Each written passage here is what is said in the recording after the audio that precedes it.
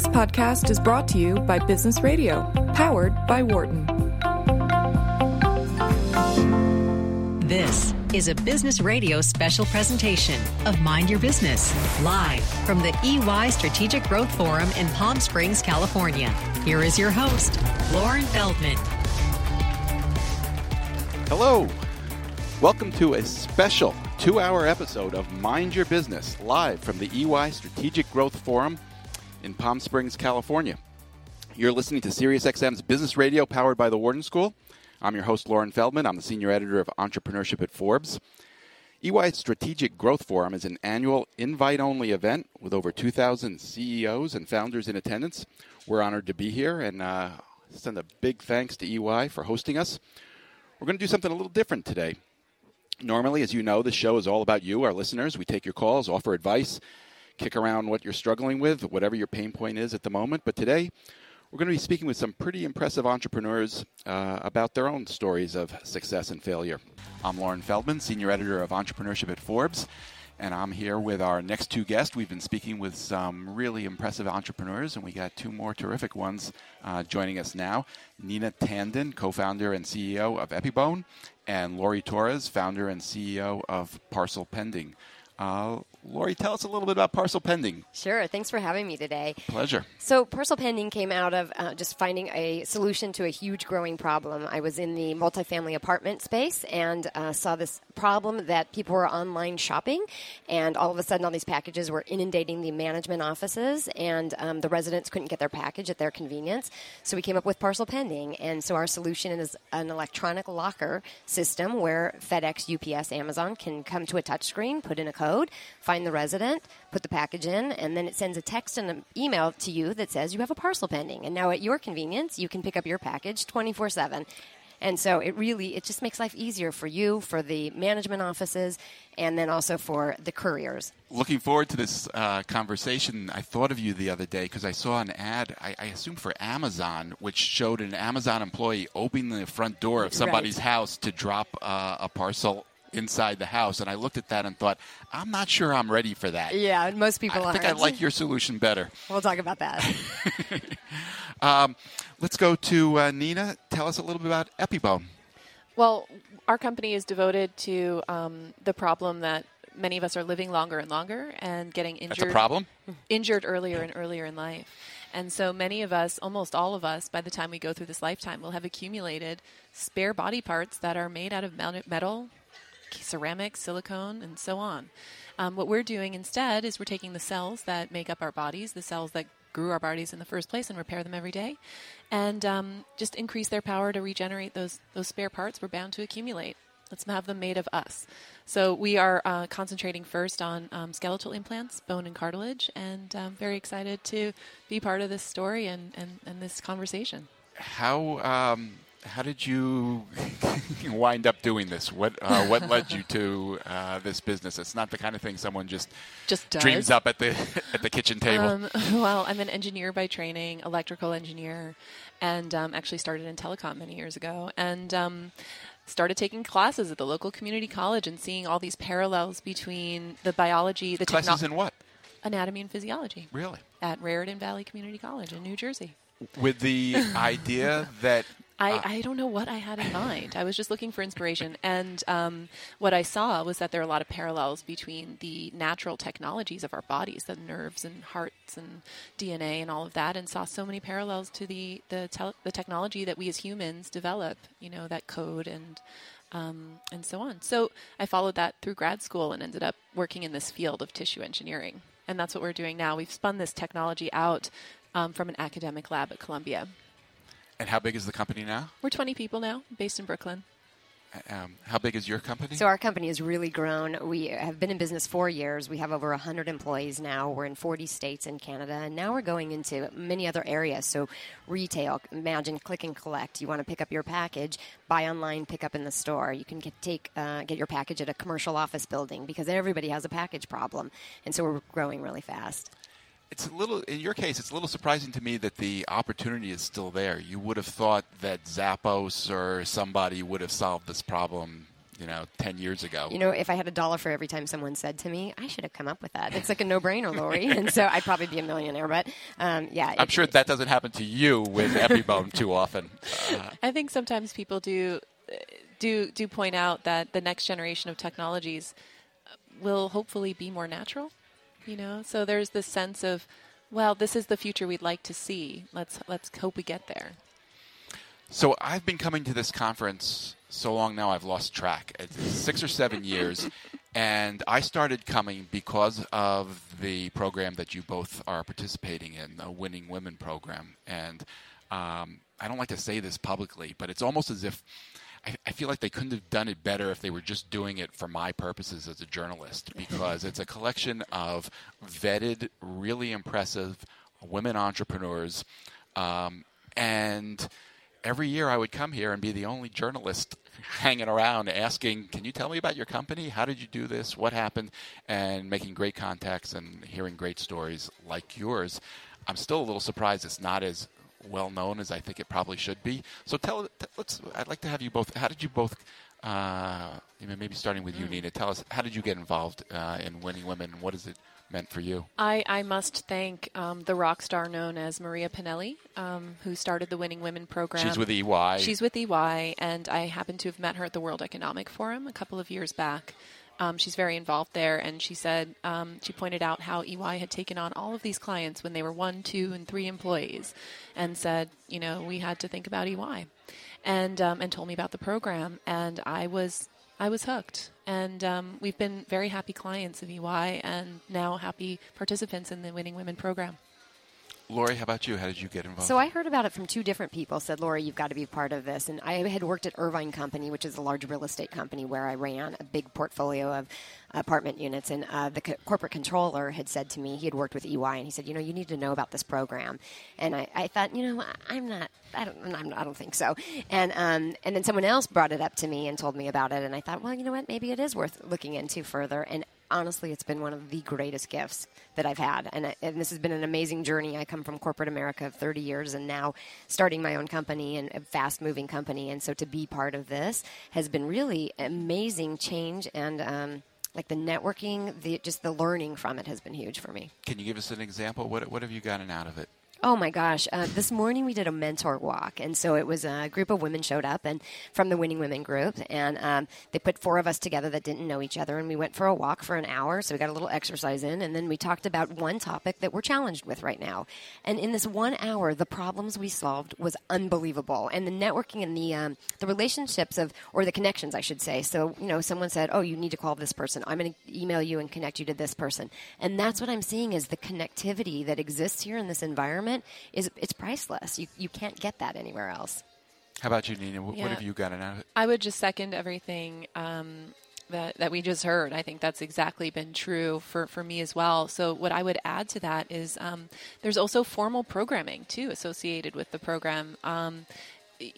Workshops on, joining boards of directors or fundraising or personality, self-awareness of our own leadership style and how that fits into, our own sense of self as well as the a 360 kind of view of that, of how the people at our companies view us. I mean, there's the informal component, which is priceless, as well as some formal programming too. That's targeted at companies at our stage where we've come so far. We've got with the skills that we've gotten, that we've had, and then how do we transform into being able to scale our companies.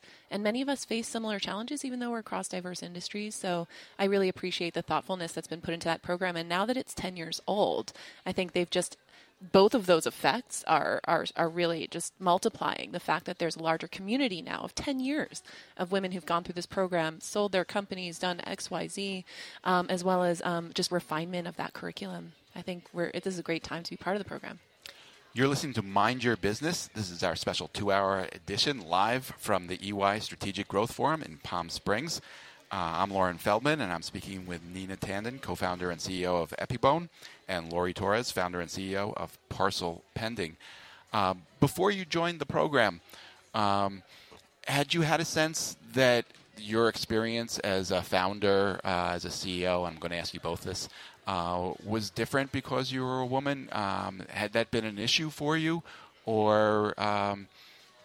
Oh, goodness. You're looking at me, both of you. Well, I've never been another gender, I'll just say. And I'm an N of 1, so it's really tough to say. The statistics are frightening when you look at the number of women starting businesses. We start so many, and the amount of venture capital or private equity that come our way. And there are many factors that come into play. So I cannot but surmise that my experience has been different than if I had been assigned another gender. Assigned. Have you raised money? Yes, we have. We have raised $11 million from a group of angels and small funds. We're now moving on to the VC world. And so these numbers are numbers that I pay close attention to. Many VCs have not ever once funded a female founder. So just knowing that means that I think we know that we have... we probably need to socialize them a little bit to, seeing a different type of pattern, having a different type of pattern matching than what they're used to applying. Have you... I have an MIT, I have degrees from MIT and Columbia. I have a PhD and MBA. I have 3 master's degrees and a PhD. And I know, and I've seen the studies, Harvard Business School just did a wonderful study that just the adjectives that are used to describe different founders, if a female entrepreneur versus a male entrepreneur. If we have lack of experience, it's seen as a lack of experience. If a male counterpart has a lack of experience, it's seen as promise. Have you experienced that kind of thing yourself? I'm an N of 1, and I live in my body, so I can't tell you. But you have the conversations with people who you talk to. I can guess. There's the Me Too phenomenon as well, where especially when you're just starting out, we know our experiences are different, but I think it's something that I think gives us a huge upside. If you're part of, what better time to be a female entrepreneur than at the moment in history when we're realizing that this is a huge untapped market of talent, and with the best match to the to many of the markets we're aiming to serve.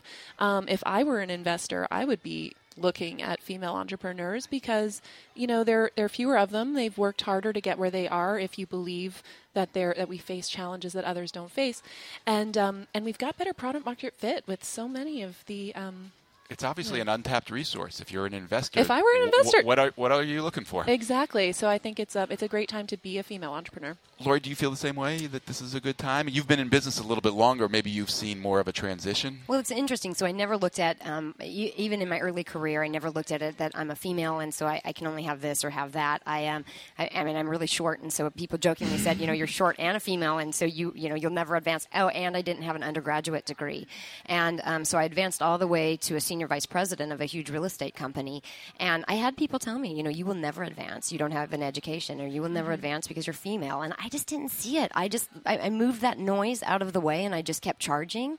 And then when I started my own company, I never really thought again about being a woman, but what was really interesting when I went to do my first round of angel funding, I got Tech Coast Angels, who have been wonderful and for us, and there were a lot of women that were in the room that were interested. They came up and said, "Oh my gosh, Lori, we really love what you're doing."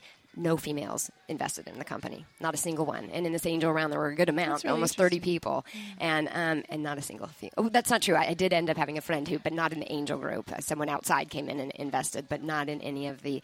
And how do you explain that? That's so surprising. Well, I think it goes back to there's still this very big disconnect that men invest in companies and women aren't. There's a lot of women now. We're starting to hear about women who are structural stuff. Yeah, I would just second what you said. I think one of the structural situational facts of life right now is that even though women control so much of the consumer dollar, we're not and make many of the medical decisions in our families and all of these kinds of things, we're not investing at the same rate as men. And so there are angel groups that are devoted to helping to encourage women to participate in the investment world. And we've been the beneficiary of a couple of these funds. Plum Alley is an angel group that is specifically recruits female investors as well as invests in gender-balanced teams and women-run companies. And they are fantastic. And I think there are others that are starting to crop up that are addressing this part of the structural imbalance. It's funny for me. I've never liked being part of a woman's group because I'm just a person. And so I should be equal to everyone. And so in my career growing, I kind of stayed away from that. And I was just, let's go and do what's right and go be in business and be smart.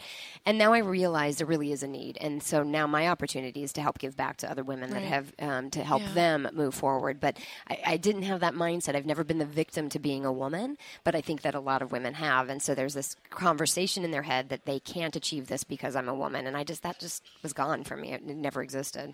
Have you found opportunities to do that, to give back and help other women? Yeah, it's really fun and very rewarding. And where do you find the opporunities? How do you... They're all around us all the time. And so whether it's just one-on-ones, most of my time is in one-on-ones. And so I did go back and got a master's degree at Pepperdine. And so I have the ability, Did you skip the undergrad? Just went straight to master's? I did. They actually had a program that I entered into.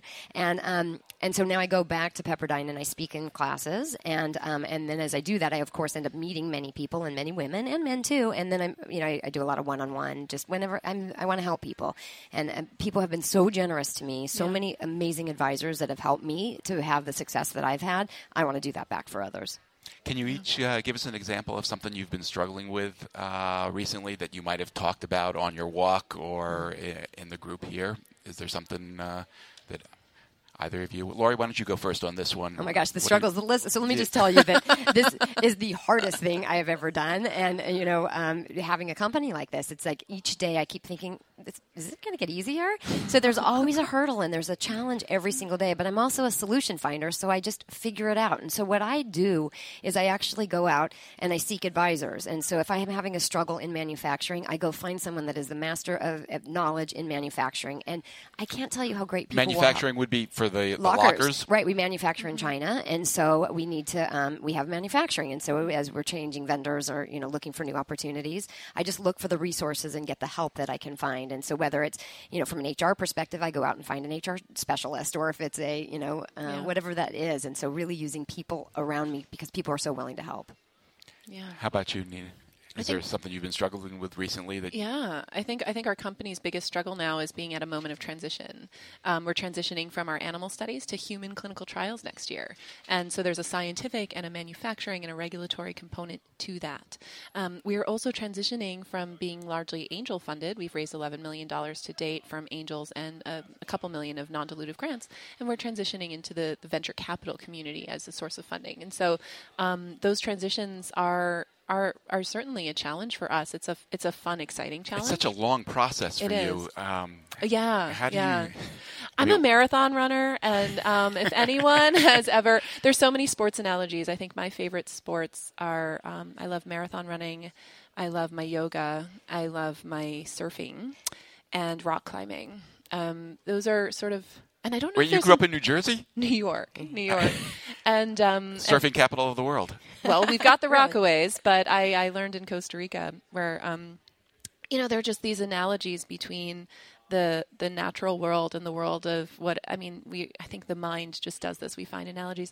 And, whenever you're running a marathon, at least for me, it feels like 26 consecutive 1-mile sprints.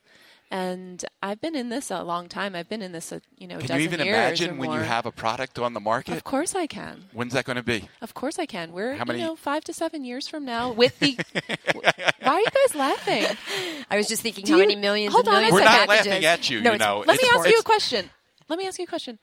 When it's time for your knee implant, I want are you gonna wish that someone like me stayed in the game? Absolutely. Will you? Absolutely. Right? But that doesn't mean that I don't appreciate what a long journey it is. Yeah, well, okay, long journey. I mean, if you're lucky, life's a long journey, right? So every single day has an adventure associated with it. Every single month has an associated adventure with that. Any time scale that you're looking at has an arc. Where are you going to be in 7 years, Laura? I was just thinking, I was like, we'll be past 1 billion packages that we've taken. We'll be in every retailer will have us. We will be in every commercial office building. We'll have a single family solution, and we're going to just solve your package problems. You're going to be bought by Amazon well before 7 years.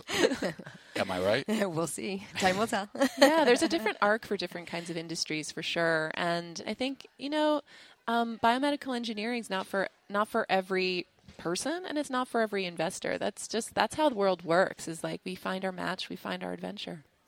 Thank you both for joining us. Really appreciate you taking the time to tell your stories. Thank Nina you. Tandon, co-founder and CEO of Epibone, epibone.com, on Twitter at GrowYourOwnBone. Not yet, 7 years. And Lori Torres, founder and CEO of Parcel Pending. Her website is parcelpending.com, also on Twitter at parcelpending. Really appreciate you taking the time. Thank you so much. This concludes our special edition of Mind Your Business, live from the EY Strategic Growth Forum.